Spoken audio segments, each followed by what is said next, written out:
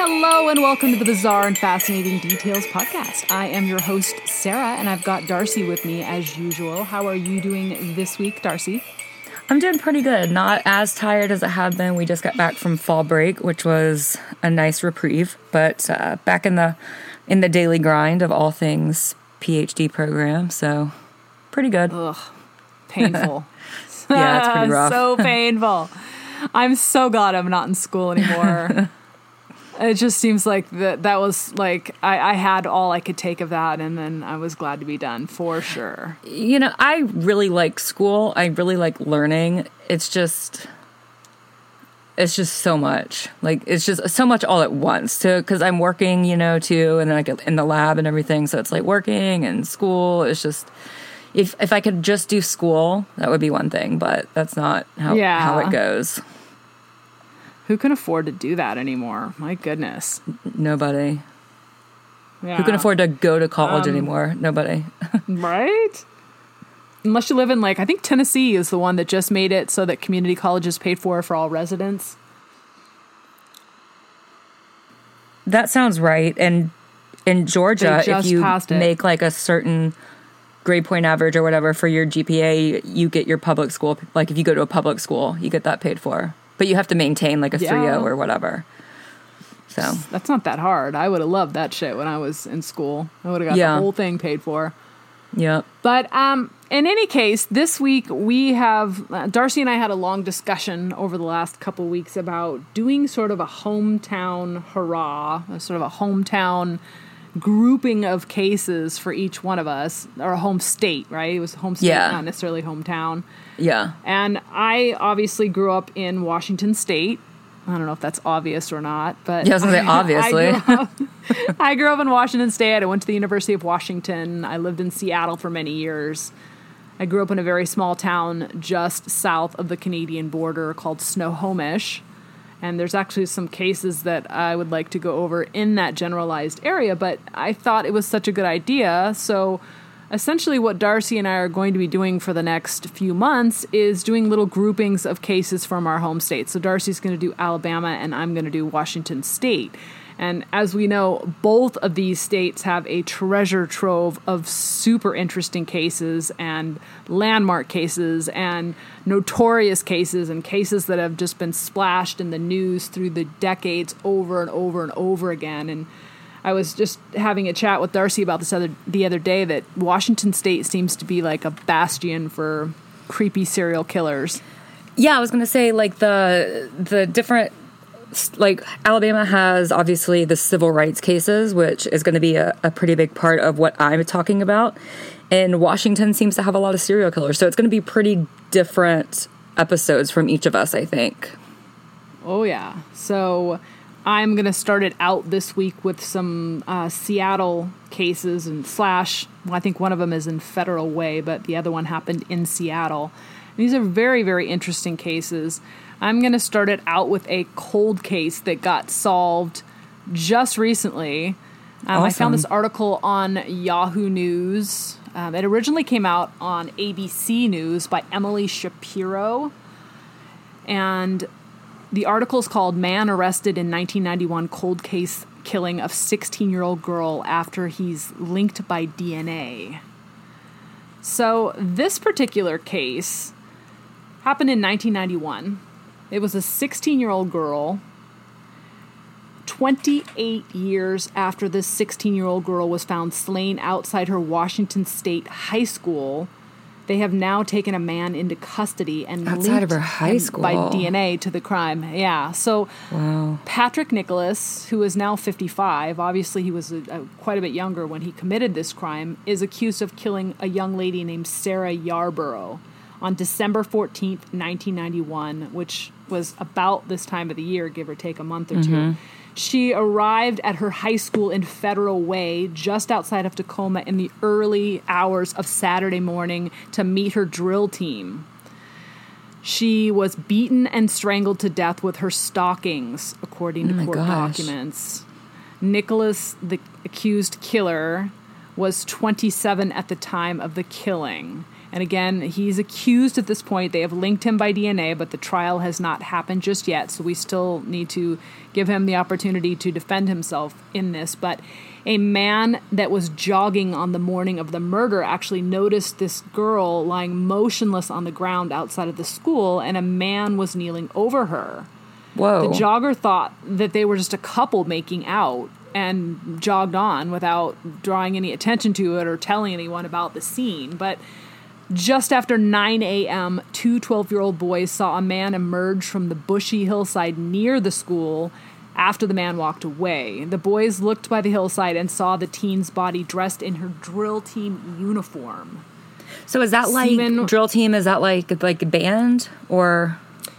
Yeah, in Washington State, it's almost like it's like a cheerleader, but like a dance team kind of a thing. But they're not really cheerleaders. They dance, and typically they perform with flags or poles or things of that nature before. So it's like a majorette or like a flag girl. Yeah. They do it at halftime before the football games, like just to entertain people. But it's more like a dance team kind of a thing than an instrument carrying. Okay. In any case, semen was discovered on her clothing at the crime scene, and the DNA profile was searched regularly in state and national DNA databases so that the police could try to find a match, because they figured with CODIS linking up the system nationally that eventually someone would pop with the DNA taken from her body. When the crime itself happened, DNA evidence was relatively new, and it wasn't super, super precise if it was smaller amounts of semen that was found on the scene. So they had it tested a little bit later and put it into CODIS as soon as feasible, and then kept searching for decades to try to find her killer. And the thing is, this young lady was basically my age, and I can't imagine how tragic this must have seemed to her family to lose someone so young. And if you look at her, she's such a cute girl. She's got kind of curly red hair, really just a normal, average girl next door kind of a look. And it just seemed so tragic that she would essentially be taken from this world so young. Yeah. But as with a lot of cold case departments in cities in Seattle, Tacoma, and surrounding areas, they have now gone into the genealogy portion of DNA testing to try to do whatever they can to use the tools that are out there to find killers in cold cases. And genealogists had been working on this case for the Federal Way Police Department or the Tacoma Police or whoever was on the case in that particular area. And they zeroed in on two brothers who had been identified through the novel investigative technique known as genetic genealogy. Now, I believe we talked about this with respect to the two young girls, Jennifer Bastian and Michaela Welsh. Yeah. Michelle Welsh. And they used it for one of the killers of those two young ladies as well.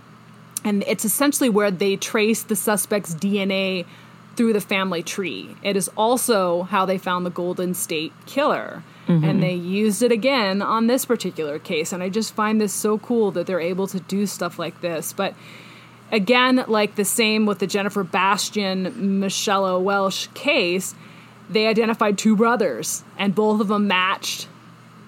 But obviously only one of them did it. Right. They had one of the brothers that they were able to rule out because he had a prior rape conviction and his DNA was already in CODIS.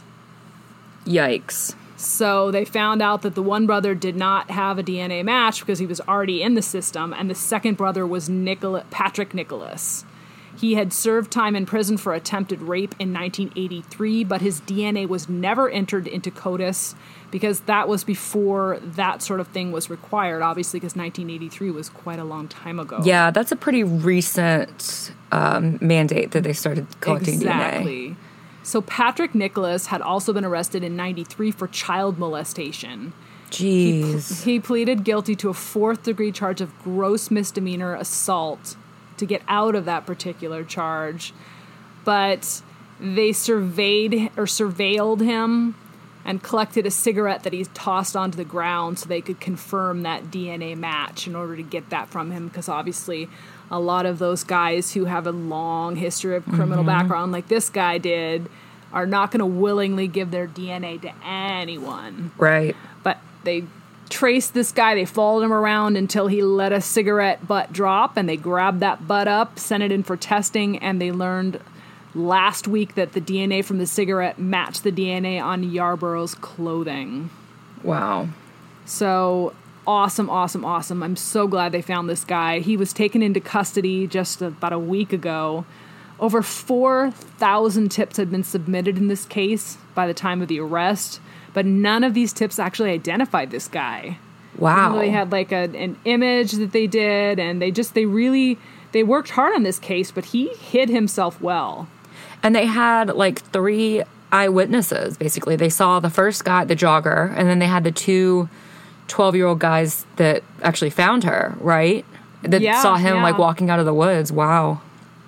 So there was no apparent connection between this guy and Yarborough. I mean, she didn't know him. He didn't know her. It was kind of a random situation where he was out and he came upon her and took the opportunity. He is set for an arraignment hearing next week, and no, he doesn't have a defense attorney assigned to him yet. Sarah's mother, Laura, spoke at a news conference last week when the arrest was announced and called this an excellent catch. She said that her daughter was a really good student, and she always had a book in her hand. She was very excited about college and had big hopes and dreams for the future, and it was just so tragic that she was taken so early. The sheriff is congratulating his team, though, because there are very few things in law enforcement that are more rewarding than telling a parent that you have solved the murder of their child. Wow. The mother almost gave up at times because this stayed cold for nearly 30 years. Right. But they found this guy, and they owe it all to genetic genealogy, because who knows if this man would have committed any more violent crimes to get his DNA into CODIS. I mean, well, and it's possible, and it's likely, but at the same time, these 2 killers for Mashala and Jenny Bastian, they didn't commit any further crimes, and they stayed on the run for 30 years. And it sounds like his previous charges were kind of pled down. And I understand the need to like plead down if you're a prosecutor or whatever. You don't think you can maybe get a conviction beyond a reasonable doubt, but I struggle when people accused of sex crimes against children or just any crime against children. I struggle with them being able to plead down. Like, I understand it, but I struggle with it. You know what I mean? Yeah. Because if that was a first degree or second degree conviction, he would have been put in a database and he could have possibly been found sooner. You know what I mean? But I don't know. That's tough. It's tragic cases. I don't think there's anybody out there that willingly thinks that letting a convicted sex offender plead down to a lesser charge is a good idea. No. At times I wonder why they do it, but then I realize as well that the court system is so bogged down and there are so many cases going through it at any one particular time, and in order to maintain that efficiency within the court system, that at times they have to do this to expedite the process. Right. Because if you have a trial, the trial could take years to put and it this costs guy money. in. And in the meantime, he could potentially be out on the street doing more to harm children and women. So I understand that, that in the need of expeditious trial and getting this guy off the street immediately, that sometimes they do allow for the plea bargain to happen. Right. But it just seems so ridiculously annoying when you hear cases like this where these people have a history of more than one case of sexual deviance, rape, molestation, any one of those different types of crimes, and then they go on later to escalate into something larger, like the murder of this beautiful young girl who had such an amazing future ahead of her. And it's almost like you want there to be like an asterisk beside like the conviction to be like, this was a 4th degree, but it was pleaded down from, like, you can't do that. But, like, you almost want that because, like, that then it would be like, oh, maybe this is somebody we could look at. But obviously you can't do that. That's not, Yeah. But yeah, it's tough when stuff like that happens. And I feel like it happens so often that for whatever reason they plead down and then, years later we hear about them being arrested for a murder because of an escalation where, just this exact situation where they could have been caught earlier, And it's very, very sad. And we wish all the best to Sarah Yarborough's family, and we're glad that her mother, Laura, was able to get some closure out of this and put it to rest. I mean, not that you can ever forget a child in that way, or that it doesn't ever hurt in your heart, but at least there is some degree of closure knowing that monster is in jail and that he will not be hurting anyone else. Yeah. And hopefully he'll get some jailhouse justice of his own. Well, and if there is, if there is a conviction, they get to make a victim impact statement, and they finally get to address the person that did this, which I think is important for family members. So absolutely. The second case that I want to talk about happened shortly after the first case happened. And this is the case of Mia Zapata.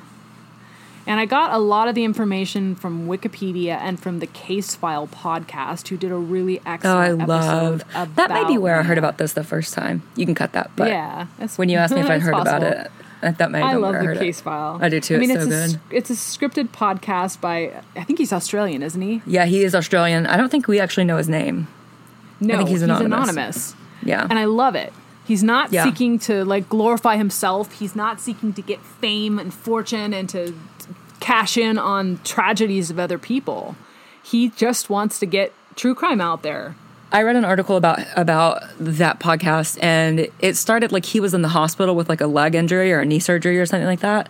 And so he was just laid out for a period of time. And so he decided he was going to start a podcast. That's pretty much how it started. And so now he has a whole production team and everything. But it was it started with just him. And that's why it started. He was I don't have anything. I can't work. So I'm going to do this. Yeah. I love him. It's so good. It really is so I good. Marry him. No, I mean, it's that Australian accent, man. Right? So hot. Okay. So let's jump into the case of Mia Zapata. She was born August 25th, 1965 in Louisville, Kentucky. Louisville or? No. Louisville or? Louisville. Louisville. I'm not a Southerner. I'm a damn Yankee, for fuck's sake. I know, but it's... Louisville. Louisville? No. Louisville. You want to have as... Just, Louisville. You want to have as few syllables. It's... Yeah. That's what you want. You want to have as few syllables as possible when you say it. Louisville. You goddamn Southerners. That's not a Southern thing. That's that's a Midwestern. It's kind of a Southern, but because I'm from up north, and we would say Louisville. I know you would say that, but people in Louisville. That's how we would pronounce it. Yeah, but you're not from the city. You're not. Southern. You can't tell people from that city how to pronounce their own city name. I lived there for a year.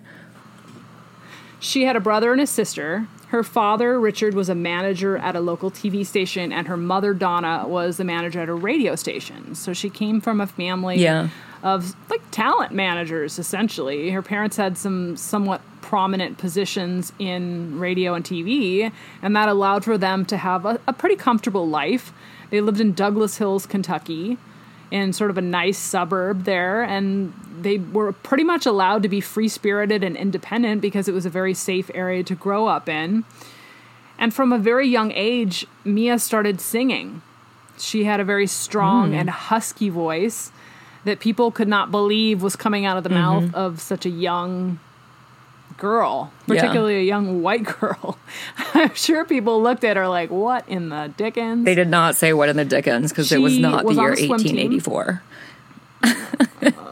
Well, you know what I'm talking about. Pearls. Anyway, so she had a talent for singing. She was very creative. She was on the swim team. She was very good. She actually competed and did very well for herself in swim, but sports just really weren't her thing, and she would rather find her own avenue to express creativity.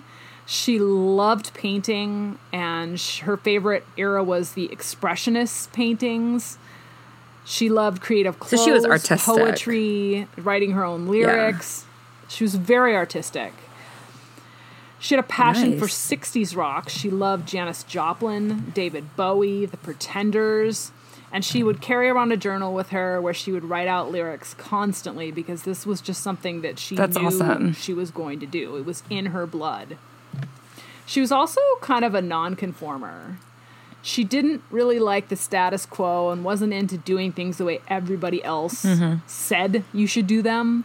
She wasn't going to get into any trouble or break the law, but she was just a very unique kind of person.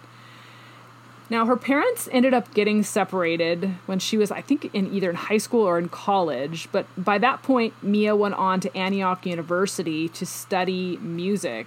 It was at that point that she first met the members of her band in 1986. They were formed, and they were called the Sniveling Little Rat-Faced Such an 80s Gits. name. That's amazing.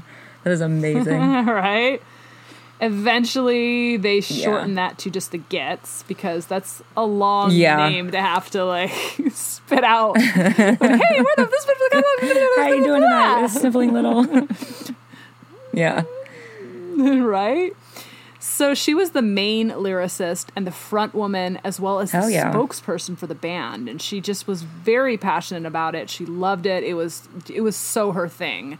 And Joe Spleen was guitars. Matt Dresner was bass. Steve Moriarty was drums. And they really just were pounding it out, trying to make it in sort of a 60s inspired rock scene at the time. Mia loved the blues as well, and she was kind of combining punk with the soulful, intense sound of the blues and sort of making this new sound that was going on during that time period, which was essentially building into the grunge movement. She was very social, compassionate, but also street smart. It was interesting because she was double-jointed, tall, and skinny, and her friends called her the chicken woman. But she took it, like, good-naturedly. Right. It was, like, her thing. She was into it. She wasn't offended by it or bothered by it. This group, and with Mia as its front woman, was really looking to break into the music scene, and they realized that if they stayed in the area that they were at, sort of the Midwestern kind of thing, they weren't really going to succeed. So in 1989, they moved to San Francisco initially, and then on to Seattle, where that non-conforming sort of alternative music the place was to be. Really taking off at that time.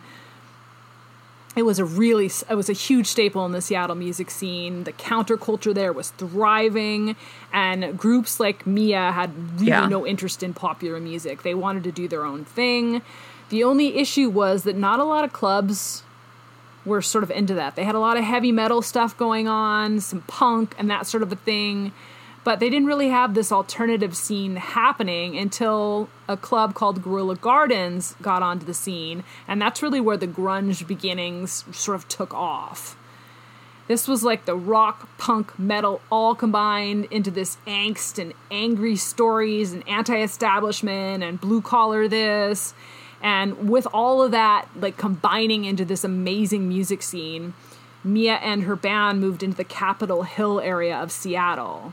So Capitol Hill is like a lot of affluent old homes, but then it's got some kind of more grungy, for lack of a better word, neighborhoods where there's a lot of poor people without jobs. There's a lot of social assistance going on and crime. So it's kind of a combination of those two things in that area of Seattle. But that's where the band moved, and that's where their recording studio was. So, fast forward a few years to 1993. The grunge music scene by then had freaking exploded. Major music labels were checking things out and signing bands left and right. They got Alice in Chains, they got Pearl Jam, Soundgarden, Mudhoney, the Melvins, Nirvana. Everybody was just eating up Nirvana. They were literally the most popular band at the time. Internationally huge and just selling out venues and concerts all over the world, essentially. People could not get enough flannel in 93. They could not. And I remember that time period because I was growing up then, and I went to Pearl Jam, I went to Soundgarden, I did not, Alice in Chains, I went to all those. I did not see a Nirvana in concert, I did not see the Melvins, I did not see Mudhoney, but all of those other bands I was able to see. What I would give to see Pearl Jam... I would love to see Pearl Jam now, but, like, oh my God, I would give to see Soundgarden or Chris Cornell. Soundgarden was fucking amazing. I saw it. That was my very first concert that I ever went to was Soundgarden.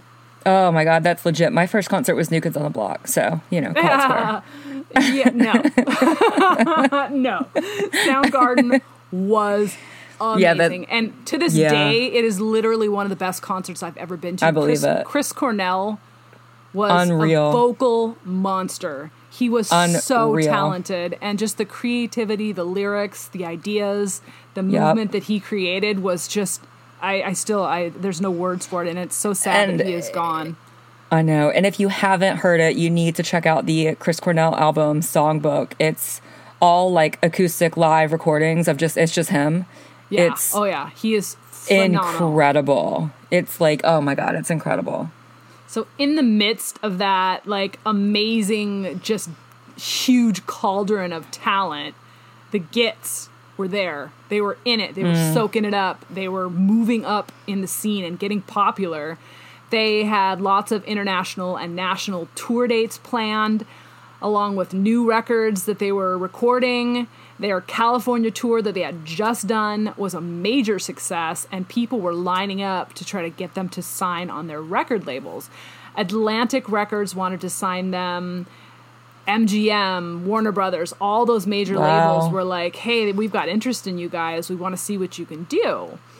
But at the same time, Mia, who was sort of this anti-establishment rebel who liked to do things her own way, was sort of worried about shedding her values and quote-unquote selling out. Right. Selling out was such a big deal in the mid-90s. Selling out was that was the thing, is like, you were a sellout. That was like the worst insult you could be. And she was really worried that if they quote-unquote sold out to a record label for a big deal, that it would ruin the passion and the authenticity of their music. Yeah. Because that was what made it so gritty and real and beautiful, was that it was so from the soul. And a lot of times the only way you get that is by living a certain way and just getting knee deep in it and not having that money and just getting it from deep down inside. That was Kurt Cobain's big thing too, is he was very uncomfortable with like the fame and all of that, and like all of the major record label and stuff. Oh yeah. Mia and her family all lived pretty far apart, but they were still pretty close, and they still worried about her and her lifestyle, because the Capitol Hill area, historically speaking, is not necessarily, it's not, inner city or like New York City kind of a crime level, but when you consider that there had been a lot of suicides and deaths in the grunge scene, and they lost a lot of musicians, and that scene was really known for, number one, depression, number two, drug use, and number three, sort of this lifestyle that was not necessarily conducive to being a healthy, well-balanced person, because it was those very things that created the music that made it so popular. So her family was kind of worried about her. They knew that she had occasionally had issues with drinking excessively and drug use. Well, and I mean, she grew up presumably middle class, upper middle class, right? And then all of a sudden she's like, hey, I'm going to go be a musician.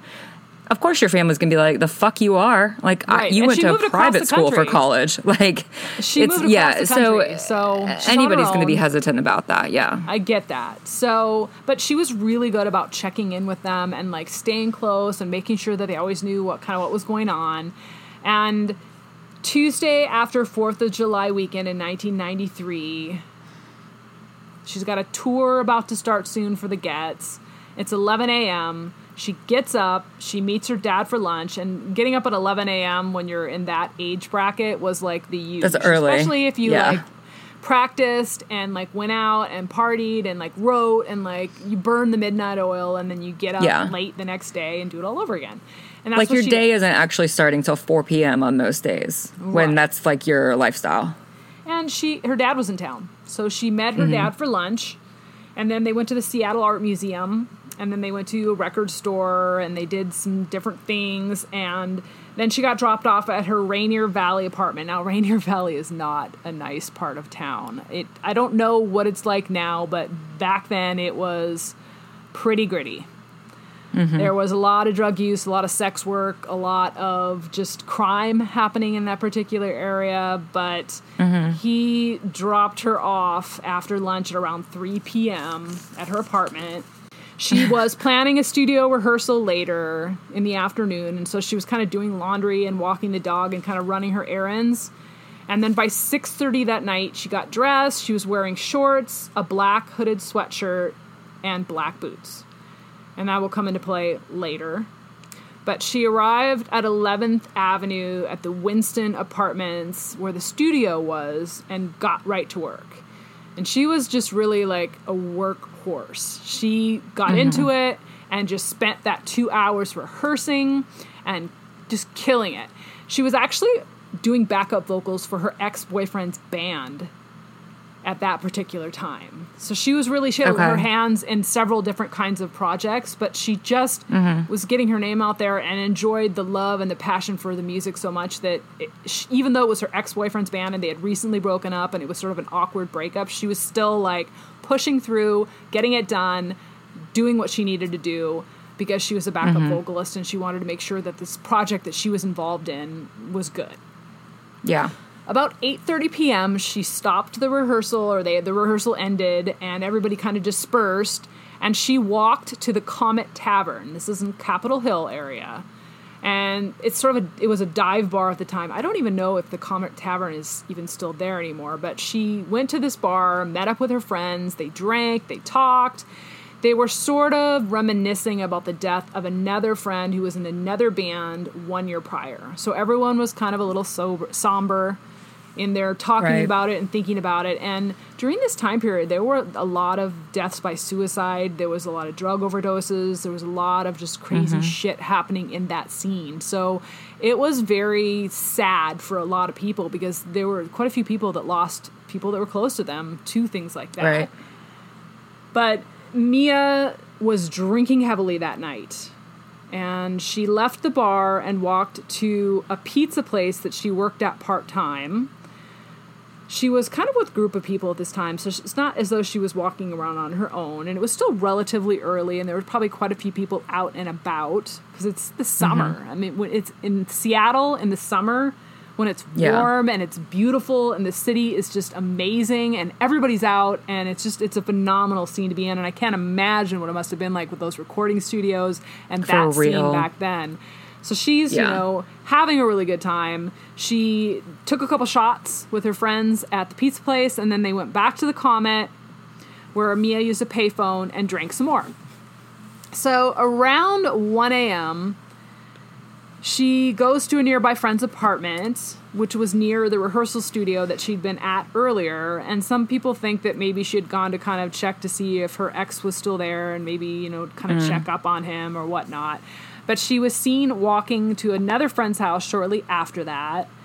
And she hung out with that friend for a while. And then around 2 a.m., she told that friend that she was going to head 2 blocks west to a gas station to get a cab home. Now, why she needed to go to a gas station to get a cab home is sort of beyond me. Maybe she was going to get cigarettes. I'm not sure. It doesn't really say a whole lot about why she went to the gas station. Maybe that was like a typical place where cabs like picked up and dropped off, and she didn't have a phone to call a cab. It's entirely possible, because this is before the era of cell phones, and it was just landlines only at that point. But her friend wanted her to stay. Or like maybe she was going to use the payphone at the gas station or something. I mean, it's possible. To call it's a cab, entirely possible. It doesn't sound like totally out of the rational realm of possibility that she would do that. But anyway, she went to this she told her friend she was going to go to the gas station, and her friend is like, hey, I just don't think it's safe for you to be running around at 2 o'clock in the morning by yourself.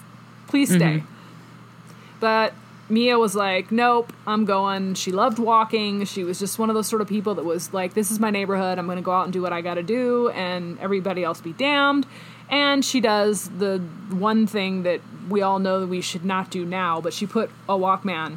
She started listening to her, turned her Walkman on, put the headphones on, and zoned out. Yeah. Bad move. Bad move. We all know that when you're out in anywhere, especially after dark, you should never have headphones on, because you can't hear anybody coming up in back of you, behind you, on the side of you. And it's a distraction. Put yourself in a lot of danger. At that time, I'm sure that was the last thought on her mind. She was in her neighborhood. Her people were there, and she'd been there for a while. And I think a lot of times, too, young people sort of have this sense of invincibility about them, that nothing bad's going to happen to me. I mean, this is my neighborhood. Like, I live here. Oh, yeah. Nothing bad could happen. And if we have any younger listeners who don't know, a Walkman was the original portable music player. It played cassette tapes, which were the precursors to CDs. They also so this had is ones way that, back. that would play the radio, like regular AM. They did have the ones that played the radio, yeah. My dad had one that was pretty highfalutin. It was cassette tapes and AM FM radio. Yeah, So, I had one. I don't want to brag, but yeah. I'm not going to lie. It was yellow. I'm giving my age away a little bit, but I had one. Oh, yeah. So no one really knows where Mia went after she left that friend's house around 2 a.m. But at about 3:20 a.m., a woman was walking on 24th Avenue South, about a mile and a half southeast of the friend's apartment she had been at earlier, along a small, isolated, dead-end street. A body is found. Now, this particular area was very common for sex workers, drug deals, etc. A lot of bad shit happened in that particular area. It's not a nice part of town. Again, it's not like Compton or New York City back alleyway, but it's still not a nice area and probably not some place that you want to be hanging out after dark. Sure. But this woman is out walking her dog. God knows why there's a woman out walking your dog at 3:20 in the morning. At 3:20 on a dead-end street. Right, but she notices the body, and it's face up, legs straight, crossed at the ankles, arms stretched out. They think that it's sort of a religious pose. Okay. Because it's kind of like a cross. Okay. She immediately runs and calls the police. The fire department comes first, and her body is still warm at that time. Oh my gosh. This has been that recent. She's warm but lifeless. So, 3:35 a.m., she is declared dead. There is no ID on the body, and the only really sort of identifying feature is a tattoo of a chicken on her calf. She is partially dressed. Her hoodie is pulled up. It's covering her face, and the cord has been removed and tied around her neck. There are fresh scuffs on her boots. There is also damage to her hip, her belt. It's obvious that she's been pulled or dragged. Was she wearing her shorts? Yes. There are metal fragments around her, tire marks near her head, but no signs of a struggle, which makes the police instantly believe that someone killed her somewhere else and dumped her here. Right. No wallet. Her underwear and bra are stuffed into her pocket. Her bra has been ripped with one cup missing. Huh. So the coroner gets the body and determines that the cause of death from ligature marks around her neck is strangulation with a cord of her sweatshirt. She has been raped, but they don't immediately find semen. She has got blows to her abdomen, and she is pretty badly injured. There is pretty significant internal organ damage that the coroner believes she would likely have died from had she not been suffocated. Oh my gosh. It was just that bad. They had bite marks and red marks all over her body. Her right breast as well had bite marks on it. So this is a vicious attack. Yeah. And the thing about the bite mark on her breast is it was a teeth scrape, but not deep enough for a bite mark, an actual bite mark. So they couldn't really get a bite mark evidence off of that to compare teeth. But at that point, they did the full exam on her and swabbed her for DNA. They swabbed the bite mark area for DNA. So because there was no DNA from semen. Although it was obvious that she'd been sexually assaulted, there was no DNA from semen. So they swabbed her for the DNA, and they knew that little bit of saliva from her breast was probably not enough for a full DNA sample at that time in 1993. So they stored it. They put it into long-term storage for future DNA testing when the technology advanced enough. They had enough foresight to be able to determine that, hey, we're going to fuck this up if we try to test it now. And we've got such a small sample that we have to save this for future testing, and we'll find this guy eventually. They suspected that this was drug-related or possibly somebody that knew Mia. Initially, the police went public, but they kept the missing bra strap part and the sex elements. They withheld that information. Were they able to identify her relatively quickly because she didn't have any ID on her? Yeah. I Okay. believe that the coroner who was called in for the case recognized her immediately because he was a fan of the okay. scene, and so they knew pretty quickly who she was. Wow. Even though she didn't have, plus the chicken on her leg, and Yeah. they withheld the information about the sexual parts of it because they wanted to be able to eliminate false confessions, Sure. and be able to help close the case later. But the level of violence and injuries that she suffered sort of indicated to the police that someone had wanted to cause her pretty significant pain. Right. But the police were finding it very hard to trace her steps that night because they didn't have any CCTV footage. They kind of knew a little bit from talking to the friend that she was with where she was possibly going, but there's that big chunk of time from about 2 a.m. to about 3:30 where they don't really know what happened to her or where she went. Right. And so many people knew her. It was such a small community. They started looking through the music scene and the vicinity where she lived, and they found no witnesses to this at all. They interviewed her ex. He did 2 polygraphs and gave a semen sample to get DNA, and he cooperated with all the phases and had a very strong alibi for the whole night, so he was taken off the table. Okay. All of her male friends gave DNA. They were like, hey, we want to just help in any way we can so that you can try to find this person. But still, the police had no leads or idea where the murder happened. Shock and fear sort of is permeating the local community at that point. Is there a serial killer? Is it a crazed fan? Is it somebody random? She's got the way she was laying on the ground. They said, was it Yeah. a deliberate religious pose? Was that the motive? Was this the Green River Killer who was working at that time? She was raped and And there's strangled. the whole occult thing from the early 90s. Well, she was raped and strangled, and the Green River Killer also did that, and then he sometimes Yeah. posed the bodies too. But the Green River Killer didn't really intend for people to find her body, and this guy clearly did. Yeah. So they concentrated on fans and peers in the music community because maybe they thought it was a grudge killer. So they were sort of looking at everybody, but they had such a wide net that they had to throw out to try to find anybody. The FBI profile said the person must have a history of violence and assault in the past, but again, they have no leads, and the grunge scene is just like, what the fuck is going on here? Yeah. We just lost this woman. This is tragic. Like, is somebody else going to come for us? Are we going to die too? Is this, anti-grunge? Yeah. And Mia was only 27 years old at her death, which is so freaking sad. On Saturday, July 10th, they had a private memorial for her where they remembered her with her painting, her writing, her singing. Friends gathered from all over the world, basically, to celebrate her and her life and to remember her. They paid tribute. They carried yellow roses, which was Mia's favorite flower. They read her poetry. They showed pictures of her, and they shared stories of her influence and how she had impacted other people's lives. But in the meantime, her friends were freaking suspicious of everyone because police told them it was likely somebody they knew. Oh, shit. But that particular community and the friends that knew her were like, oh, hell no. Number one, we are not letting this person get away with it. And number two, we are going to do everything we can to find this fucker. Yeah. They put posters all over Seattle asking for leads. Her friends were searching like crazy. The Crime Stoppers offered a reward of, it was only a $1,000 reward for information leading to her killer, which doesn't seem very high to me. Right. But her friends got together and they hired a private investigator. This woman, Lee Heron, focused on the local community, the clubs, the grunge scene, the nomadic lifestyles, though, of the people that were in that scene.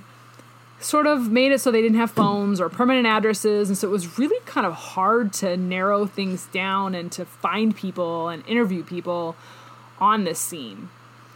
So she started following a few dedicated fans, and they looked at a few people, and there were some suspects that came up but were eliminated. One woman came forward, though, saying she saw a male driver masturbating in a car near where the body was found around that time period. And the police essentially looked into it, but kind of put it to the side, as in it doesn't really relate to this case, and we're not going to spend, time and energy looking at that when it's probably just some random creepy dude masturbating. Right. Well, and there's not a lot to work with, No. too. with that. No, and I don't think they had his license plate either. I think she just Yeah. reported that she saw this man in this type of car masturbating. In the meantime, her friends and the music scene and the grunge people were sort of rallying around this to raise funds to try to help find her killer. Joan Jett stepped in, badass Joan Jett. She helped with the benefit concert. She did vocals with the Gits, and she had sort of that same raspy, smoky, deep voice as Mia did. So she stepped in and really like helped them put out benefit records to try to find this. And Pearl Jam, Soundgarden, Nirvana, Courtney Love all helped raise funds to help with this. Warner Brothers hosted this special benefit rally to help try to raise money. They also created a self-defense training class called Home Alive. And this organization is pretty much still in place today.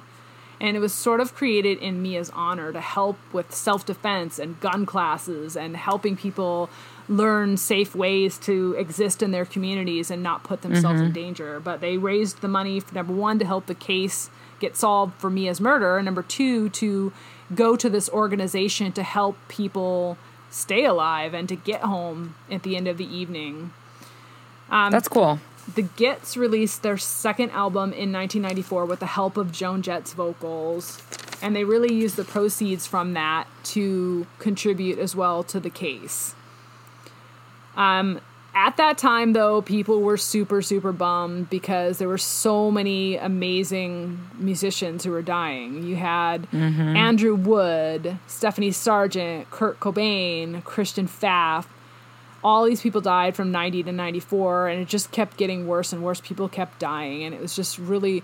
They started to dub the grunge scene the deadliest music genre. And it was super, like, gritty and dark. I would probably not say that's accurate, but I knew, like, in the moment, I can understand why they thought people that, thought that, but... Right. So, fast forward 3 years... Still no breaks in the case, still no major leads, and the white chalk outline from Mia's body is still there in Seattle. Wow. The money is starting to dry up, but the private investigator, Lee, was continuing to work on the case pro bono after it went cold because she just felt so strongly about it and had so much passion for finding the killer.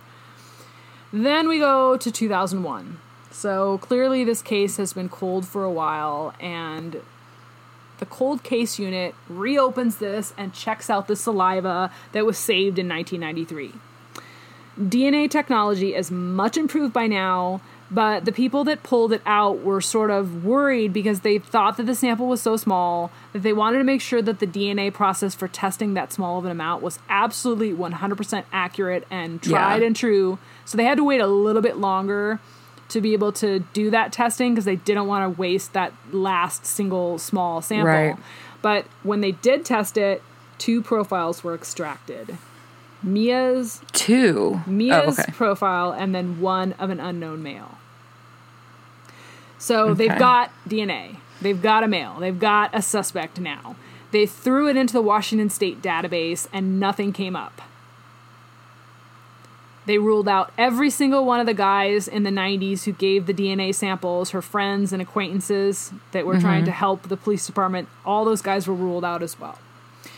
2002, they put the DNA profile into CODIS, which is the FBI felony convictions database that's nationwide. And they're like... Yeah, it's combined DNA index system. They're like, we're bound to get something in there. But there were no matches in CODIS. They keep checking it weekly because they're like, something's got to pop up. Right. And the case goes cold again. December 2002, the Seattle Police Department gets a call from Florida. They have just passed a new law which allows for the collection of DNA because burglary is now a felony. So anyone with burglary conviction, burglary tools, anything burglary related can now be forced to and compelled to give DNA. Oh, wow. And because of that, they found a match in Florida. A man had been caught with burglary tools. They forced him to give his DNA, and bam, it matches the Seattle Mia's killer. This man, Jesus Mesquia was a 40-year-old Cuban exile living in Florida.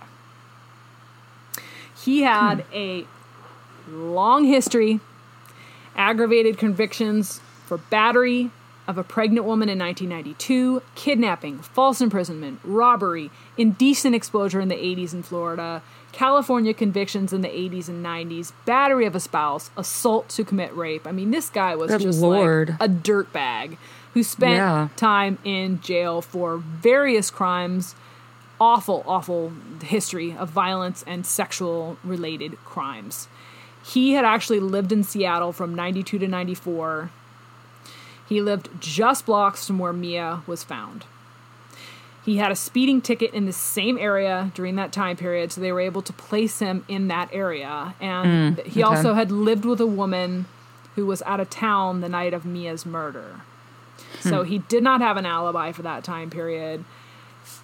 Additionally, his license plate came up in the murder file. So I guess she had gotten the license plate. The woman that saw the man masturbating and reported it to the police. The case that they had written off as non-related was in the murder file because the woman had called in and that matched his license plate. Wow. So clearly at that point, it demonstrated a little bit the police had dropped the ball on that one. They should have investigated him a little bit deeper. They placed his home under surveillance in Florida, but there was no sign of Mesquia. He had looked like he friggin' disappeared off the face of the planet.